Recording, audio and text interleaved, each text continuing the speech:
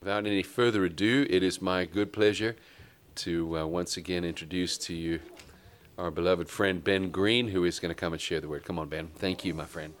Thank you, Eric. Thank you. We love you too. Eric, I just want to say thank you to you and the elders. I'm sure a lot of other people appreciated Wednesday night's meeting. I know I did.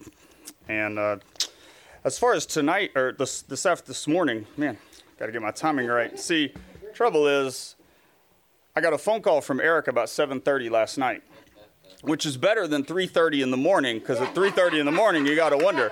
But at 7:30 at night, so I did what anybody would do, any good Christian would do under the same circumstances.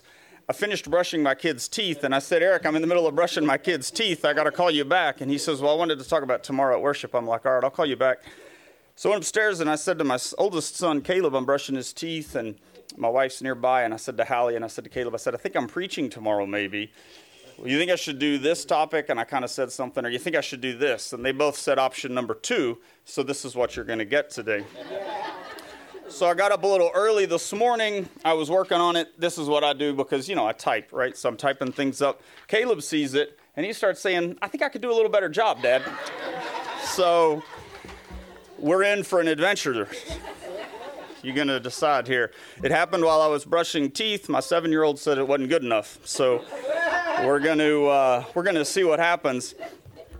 I wanted to see how many of you remember, like it might have been high school graduation, might have been a family conversation when you graduated high school, or maybe you get a promotion at work, or maybe it's when you graduated college. But there's a Bible verse, Jeremiah 29:11, which tends to get quoted a lot. It's a great thing to put at the top of a book. It's a great thing to put at a high school graduation speech or college graduation or other big moments. You love Jeremiah 29:11. It sort of creates this sense of optimism and hope. And when I got a lot older, I found out that, in your 30s and in your 40s, when you have a career, when you're not at a high school graduation anymore, Jeremiah 29:7 seems a little more relevant. Jeremiah 29:8, Jeremiah 13, these other ones. But Jeremiah 29:11, I realized, happens in the middle of all this other kind of life experience. So today I want us to look at Jeremiah 29:1 through 14, so you can turn there. It's a privilege to be worshiping with you, and I know many of you are thinking about the Priscos and about their life. I met them this morning, so I have nothing to contribute to that. So, not putting you on the spot, but I was thinking, and this is how much I know of the Priscos. They used to live here and worship at this church, which I think all of you knew. Then they left and went to South Africa to serve the Lord. Now they're back, and I hear that your next step is Tennessee, right? So here, South Africa, Tennessee. And I have no idea what that feels like for you. I'm not putting you on the spot, not making any assumptions about you. But I think it models the way life can go, where we're somewhere, and we suddenly think we're going to be somewhere else. And maybe it's high school graduation or college graduation or a promotion at work or some other summit, some other achievement in life. And you think, if I could get there, that'd be amazing.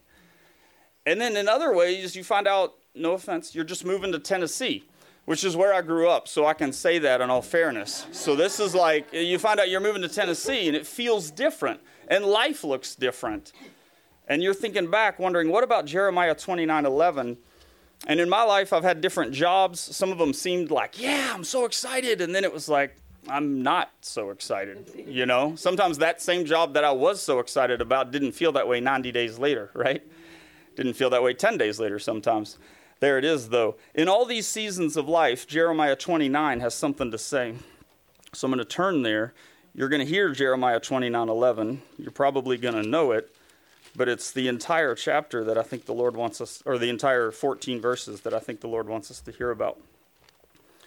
Verse 1 says, Now these are the words of the Lord, which Jeremiah the prophet sent from Jerusalem to the rest of the elders of the exile, the priests, the prophets, and all the people whom Nebuchadnezzar had taken into exile from Jerusalem to Babylon.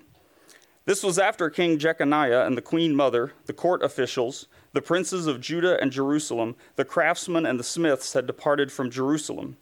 The letter was sent by the hand of Elasah, the son of Shaphan, and Gemariah, the son of Hilkiah, whom Zedekiah, king of Judah, sent to Babylon, to Nebuchadnezzar, king of Babylon, saying, Thus says the Lord of hosts, the God of Israel, to all the exiles whom I have sent into exile from Jerusalem to Babylon. Build houses and live in them, and plant gardens and eat their produce. Take wives and become the fathers of sons and daughters, and take wives for your sons and give your daughters to husbands that they may bear sons and daughters, and multiply there, and do not decrease. Seek the welfare of the city where I have sent you into exile, and pray to the Lord on its behalf, for in its welfare you will have welfare. For thus says the Lord of hosts, the God of Israel, do not let your prophets who are in your midst and your diviners deceive you, and do not listen to the dreams which they dream. For they prophesy falsely to you in my name. I have not sent them, declares the Lord. For thus says the Lord, when 70 years have been completed for Babylon, I will visit you and fulfill my good word to you, to bring you back to this place. For I know the plans that I have for you, declares the Lord, plans for welfare and not for calamity, to give you a future and a hope. Then you will call upon me and come and pray to me, and I will listen to you. You will seek me and find me when you search for me with all your heart. I will be found by you, declares the Lord, and I will restore your fortunes and will gather you from all the nations and from all the places where I have driven you, declares the Lord, and I will bring you back to the place from where I sent you into exile. Let's pause in prayer as we continue to worship. Father, Son, and Spirit, your word is in our ears, but we would like it to be in our hearts.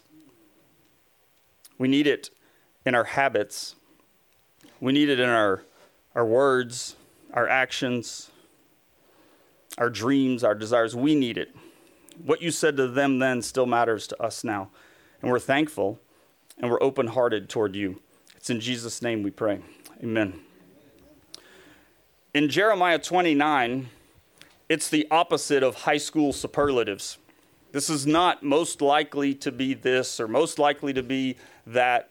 I looked up high school superlatives because I was curious, what are people excited about or promising or predicting about each other? And now it's things like most likely to write Harry Potter, most likely to be on a reality TV show, most likely to go viral on the internet.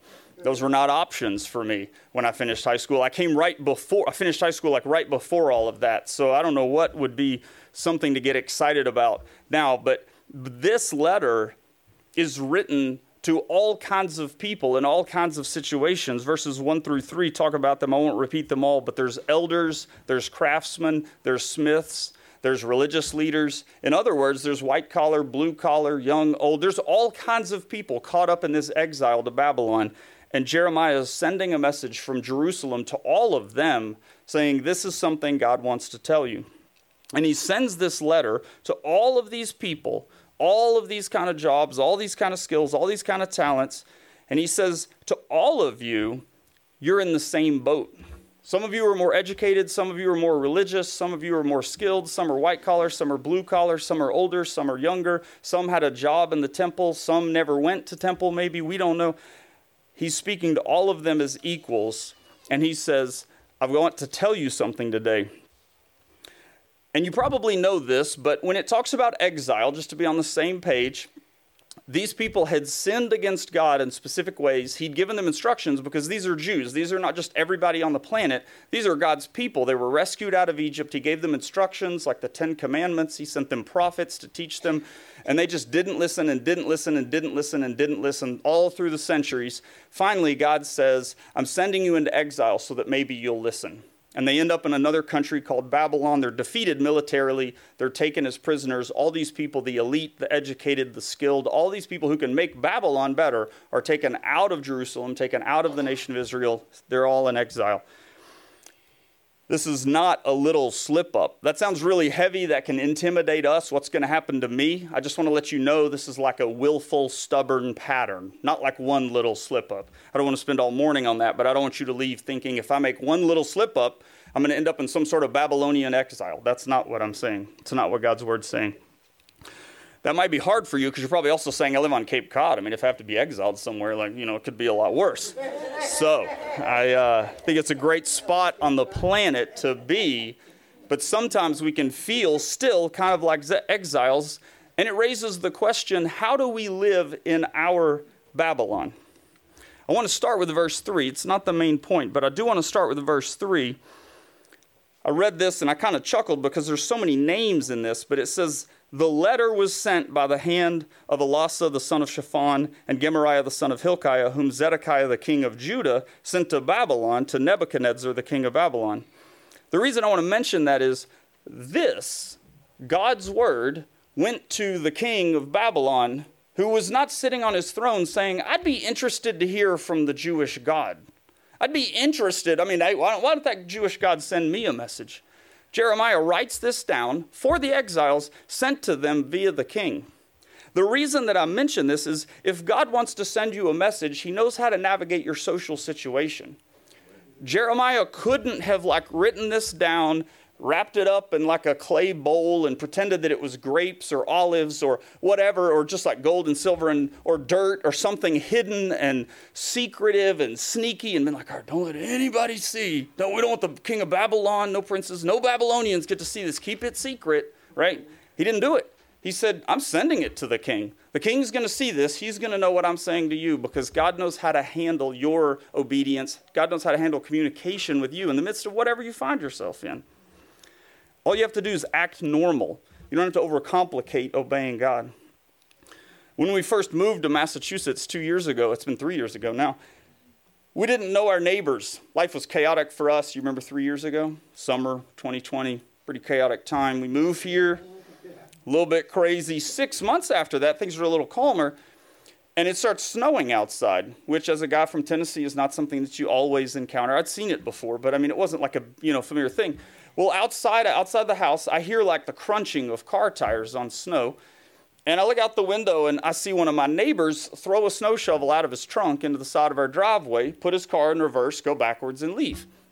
And I'm thinking, well, that's an interesting thing. He didn't knock on the door. He didn't text me first. He didn't, I didn't call him and say, do you have a snow shovel?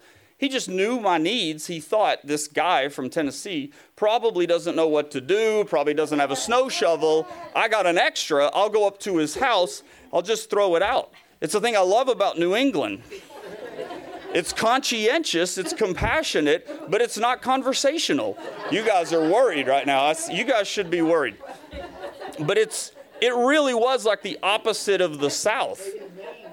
It's there was no conversation. Here's the snow shovel. Nothing. He didn't even ring the doorbell. He's just I see him leaving, But I've got the snow shovel, which is really kind of what I needed at that moment anyway. Now it's changed. Bob and I know each other. I've gone jogging with him. My kids play in his yard. They bring out lemonade. It looks totally different now. I say, don't you love how basic his will is? As Jeremiah 29 starts talking about some of these things. It's what verse 4 says, make room for daily life. Verse 4 says, the Lord of hosts says, the God of Israel, to all the exiles, build houses, live in them. Bring your neighbors snow shovels, plant gardens and eat their produce. Don't you love how practical it is? How simple it is? He knows that these exiles have never been here before, and he's not giving them some pie in the sky, vague dream go be amazing. You'll be incredible. You have such a bright future. He says, build houses because guess what? They didn't have them. Plant gardens because they didn't have them. They were exiles. They were new to Babylon. There's no grocery store. There's no $2,500 welcome to town gift card that says, we got you covered to help you get settled in for a few months. They got to plant gardens. They got to build houses. They got to make relationships. They got to start their whole life over again. And God's very caring. He knows that they're not superhumans, and he knows it's not a short-term experience, so he says, hey, call the utility company, sign up for the garbage service, get your FiOS, you're going to need it. You're going to be here a while, make room for life, build houses, plant gardens, start families, be ordinary. Another thing he says to them is, be fruitful and multiply. At one level, as the text shows, it means get married, have kids, help your children get married, that type of thing. Now, I'm not your pastor. I'm not friends with you, so I'm not going to wade into the whole debate about standing up here saying have more kids or get married. That's, have a good week. But what I will say is that we can read the Old Testament in light of the New Testament. And this idea of being fruitful and multiply appears all over the place. And it doesn't just mean like what happens within a family, but what happens in terms of sharing God's love and sharing the knowledge of God throughout the world with everybody that we meet. And then the family of God grows, right? Jesus is nearly leaving the earth, and he says to his disciples, go and make disciples. And he meant wherever you are at that time. Go, make disciples, share the knowledge of me around the world. Because the fruit that God most wants is a world full of sons and daughters. He wants to multiply and be fruitful so that the earth is filled with the glory of the Lord. And that happens through people. The verses also say in verse 7, seek the welfare of the city where I have sent you into exile. Jesus put that a little differently. He said, let's be salt, let's be light. He told his disciples then, we can't unpack that entirely. That could be another sermon.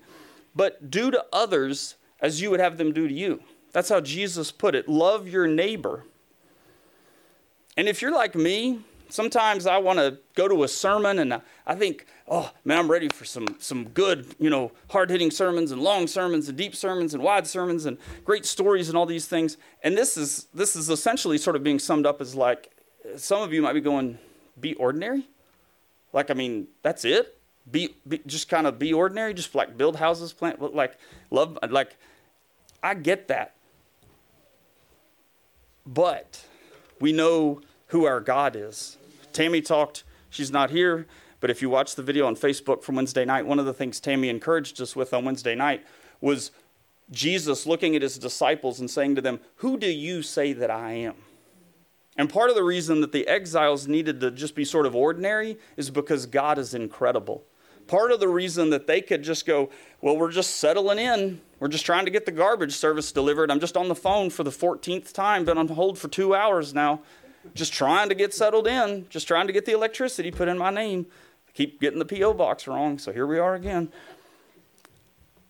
This is a good word to us. We're common people, mostly doing common things at seasons in our life that don't feel extraordinary, but we always have an unbelievable God who can do immeasurably more, Scripture says, than we can ask or imagine.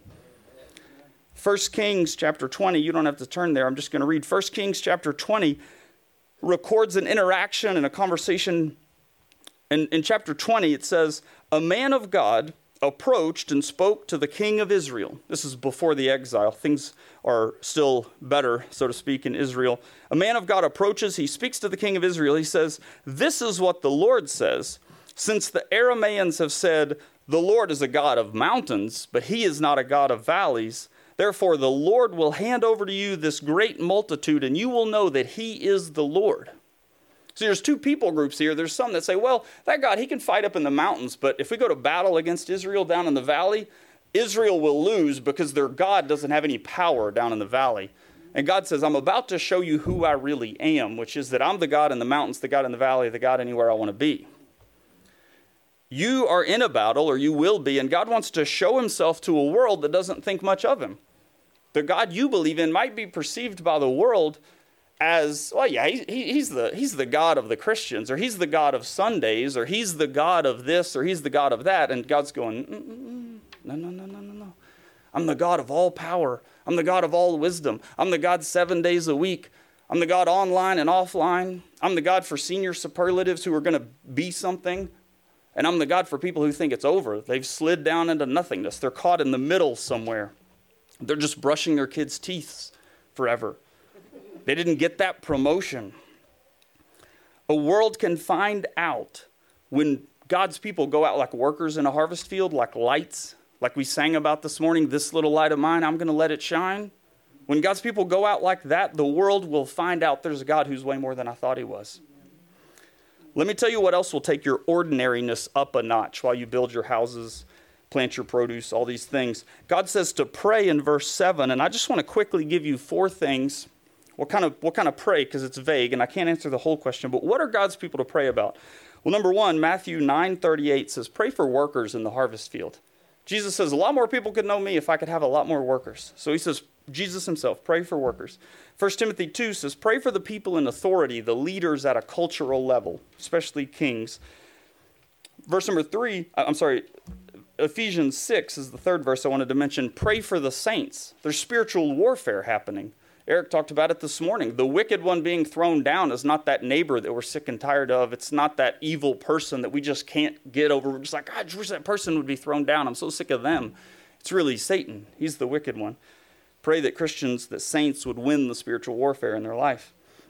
Secondly, lastly, make a prayer list of every neighbor, acquaintance, coworker, whoever you are. Just make a prayer list of these people and pray for them by name. After you do that or while you do that, and you know what, you can go home and mow your grass. You can go home and mop your floor. You can eat dinner with your family, work a job, worship at church, use your gifts to impact the community. Be ordinary because God knows the plans that he has for you. Not be ordinary because I'm just saying go live a boring life. Be ordinary. This is an apple. No, it's not the apple that used to sit here. I don't know. Is there any correlation between your leaving and the apple's gone? I don't know what happened to the apple. So somebody got hungry and ate a fake apple. This is a real apple, an honest-to-goodness real apple. It came out of my refrigerator this morning. What's inside this apple? Seeds. How many seeds? We don't have a clue. I'm borrowing this illustration, this idea from a guy named Rich Wilkerson Jr. I saw it on Instagram. I don't know Rich Wilkerson Jr. It's just the nature of Instagram. But I saw this apple, and he holds it up. We all think there's seeds in here. There's fruit. There's like fruit that I could take a bite out of. There's seeds in here. But Rich Wilkerson makes the point, there's not just seeds in here. There's an orchard in here. Because you plant, I think there's like 4 seeds in an apple, 6, 8, whatever. You plant them, you know what you get? You get an orchard eventually. You plant enough seeds from this, you get more apples, you get more seeds, you get more seeds, you get more seeds. You got an orchard in there. It's not just that. And orchards take lots of care. They take tenderness and consistent engagement, a little bit of weeding, a little bit of watering. You take really good care of those, continual presence. It's all ordinary work, but all that ordinary work turns one apple into an orchard. And we need to answer another question. What are you not to do in Babylon? God's been talking to us about what to do, but what are you not to do in Babylon? Well, this part's easy. I'm going to be quick with you. Verses 8 and 9. Thus says the Lord of hosts, the God of Israel, do not let your prophets who are in your midst and your diviners deceive you, and do not listen to the dreams which they dream, for they prophesy falsely to you in my name. I have not sent them, declares the Lord. This is pretty easy, I say, just because the Lord says, don't believe people who deny God's promises. Don't believe people who distort God's teaching. If we know what God's word says, then we need to stick to it. And it doesn't mean we won't meet people who don't twist it or get confused about it, but we don't listen to those people. We listen to what he says. Jeremiah is saying there are people who will deceive you. Do not believe them. Do not listen to what they say. God says, I didn't send these prophets. He says in Jeremiah 23, these false prophets are liars. It's a strong word coming from God who said, thou shalt not lie. He's calling these people out. Watch out for people who teach an alternate perception, some other interpretation of reality other than what God says. There are things that God has made clear. There are things that we can just say, that is absolutely the truth. Next, in verse 10, it says the people have got to spend 70 years in Babylon. What that means is that for some of these people, they're going to spend the rest of their earthly life in Babylon. For some of these people, it means they're going to spend their best years in Babylon. Some of these people are old enough that they knew Israel, they knew Jerusalem, they knew the first temple, they knew all the beauty of their culture, and they're never going to see it again. And some of them are young enough that it's going to feel like the only thing they know is Babylon. So what is the hope of going through that experience? What is the hope of being in that place? It's this. God says, I am coming. He says in verse 10, when 70 years have been completed, I will visit you and fulfill my good word to you to bring you back to this place where the letter's coming from, Jerusalem. God is saying, I'm not there, and you're not where I want you to be. But when this is done, I will bring you where I want you to be. I will be back with you. Now, I think the lesson of this, the reason why I bring this up, is don't plan an escape. Don't try to get out of Babylon. In other words, he's saying to them, Don't save up all your money. Don't plant your orchard and be secretly piling that money up under the mattress and saying, we're getting out of here as soon as we can. Because they got where they got because of their life decisions, and now they've got to let God work it out. And sometimes we get where we get because we've been really obedient and we've done everything right and things go wrong. And sometimes we get where we get and we don't know why we got where we get. It might be good, it might be bad. And other times we've done bad things. Wherever we are in the middle of all of that, I think the Lord is saying, don't run out of Babylon. Don't sneak out in the middle of the night. Don't try to, these people could have said, I'm going to rise up through politics, or I'm going to rise up through business, and I'll become a diplomat back in Jerusalem, and that'll be my ticket out of here. Or I'll start this great mail order business, and we can have like Jerusalem, and that'll be like our hub and our network. This is how he's saying, no. Build houses right there in Babylon. Plant gardens right there in Babylon. Don't come up with some other plan. Don't get sneaky. Don't get creative. That doesn't go well. You can read the rest of the Bible. That doesn't go well. It's in the middle of exile and sad surroundings and people who might feel stuck that God says, I know the plans I have for you. It's not a high school speech, not to keep, high school is a great thing to finish and a great thing, not to totally, but these achievements in our life that feel like a platform that now have arrived and the future is so bright. The future is so bright. See, I can get away with this because when I graduated college, the guy giving the speech must not have been paying attention. And he said, I want to give all of you a horrendous future. It's just time for a horrendous. And I was sitting there like, does he know how do you say horrendous at a college guy? I'm like, what word? For years, I've wondered, what word did he mean instead of horrendous? Even driving here, I was like, hopeful, humble, hilarious. If you find out, you let me know. But your fate is intertwined with the people around you. Your surroundings are a combination of choices which involve some of your choices, but also involve some of God's will and some of the choices and the needs of the people around you. And God recognizes all of that. And he knows there could be sad surroundings. There can be discomfort. There can be disappointment. There can be all these feelings like I don't fit and this isn't right for me and everything else. And God says, I'm moving you from idolatry against me to intimacy with me. So stay in Babylon, build your houses, plant your crops, let me work this thing out. When the disciples had a question about the end of time and they're wondering, how are we going to separate evil from good? Jesus said, look, it's like there's two kinds of plants growing in a field, and we just got to let the whole thing get harvested. And then after the harvest, we can separate them out because you can't tell the difference. You can't see as a farmer what's going on, but let it be. And they're like, how are you going to let it grow up? Why are you letting evil things grow up next to good things? And Jesus is like, we're going to sort it out at the harvest. You're just going to have to wait. Don't try to get out of Babylon early. Now, what is God's plan for these exiles? You might be wondering. Well, here's the summary. He says it's a determined amount of time. In other words, it's not going to last forever. Secondly, it's a faithful visit from God that's right on time. He knows just when to work out all these things, and he's going to show up right on time. And lastly, he tells the exiles, I'm going to bring you back. In other words, I've got a good place for you to go, and I'm going to bring you back right there to that place. I want to share the last answer to your hope in your own sense of Babylon, your own experience.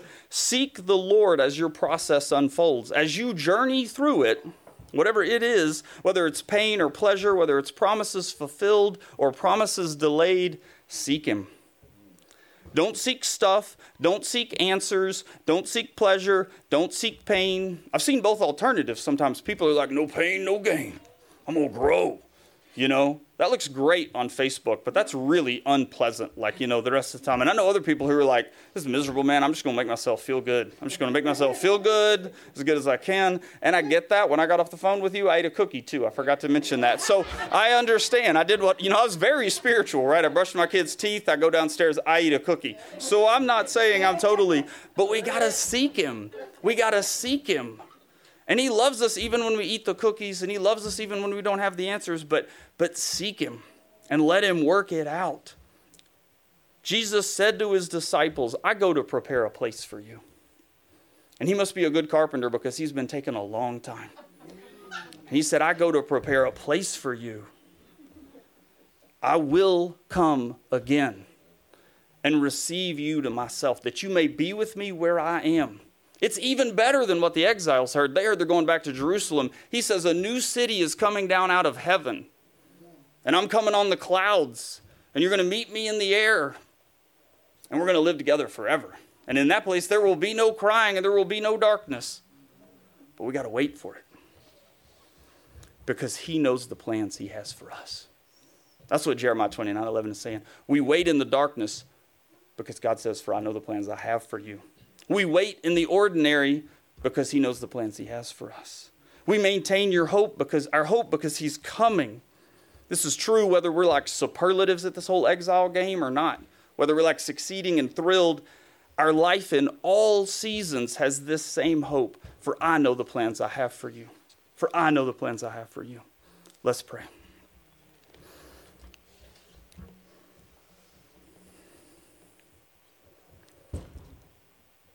Father, I just want to pray as one of the people at Living Hope Church here, one of the people that you've called by your grace and by your name. This is a week when we so appreciate the reassurance that you know the plans you have for us. That you know the plans you have for Eric and Tammy. You know the plans you have for us as a church. We appreciate the reminder that this is not the first time God's people have been in between one experience and another, in between one season and another. And that's not easy when it means leaving Cape Cod and moving somewhere else. It's not easy when it means that we got to a certain point in life and thought the future was bright and the dark clouds seem to appear at the edges, or it seems like the light is gone. But the light of the world has come, and that's our hope. And we know that your word says that in him was no darkness in you. And in you is the light of life, a life that's indestructible, a life that's abundant. That's our hope. We have an indestructible hope this morning because we have a good shepherd who loves us. You came, you overcame, you went somewhere and you're coming back for us at the perfect time, at the perfect time. Help us be strong and wait. Help us navigate peace with the questions that we can't answer. Help us navigate. Some of us, it's going to be tough to say, really? Really? You want me to put up with that? You want me to live through that? You want me to tolerate that here in my own place where I feel like an exile, where I feel like a Babylon? You want us to go through that? I pray that we could still throw the snow shovel out of our trunk. Pray that we could still build a house or plant a garden or say yes and go to school or walk up to that stranger and be kind to them. Pray that we could go ahead and be the light of the world and let our light shine. We thank you, Lord, for being so merciful to us. We thank you for sending your Spirit to us. We know that you can meet all of our needs according to your glorious riches in Christ Jesus. There's nothing against us that will overcome us because we are in you. And we thank you for that, Jesus. We praise you for that, Jesus. You are our living hope. Amen.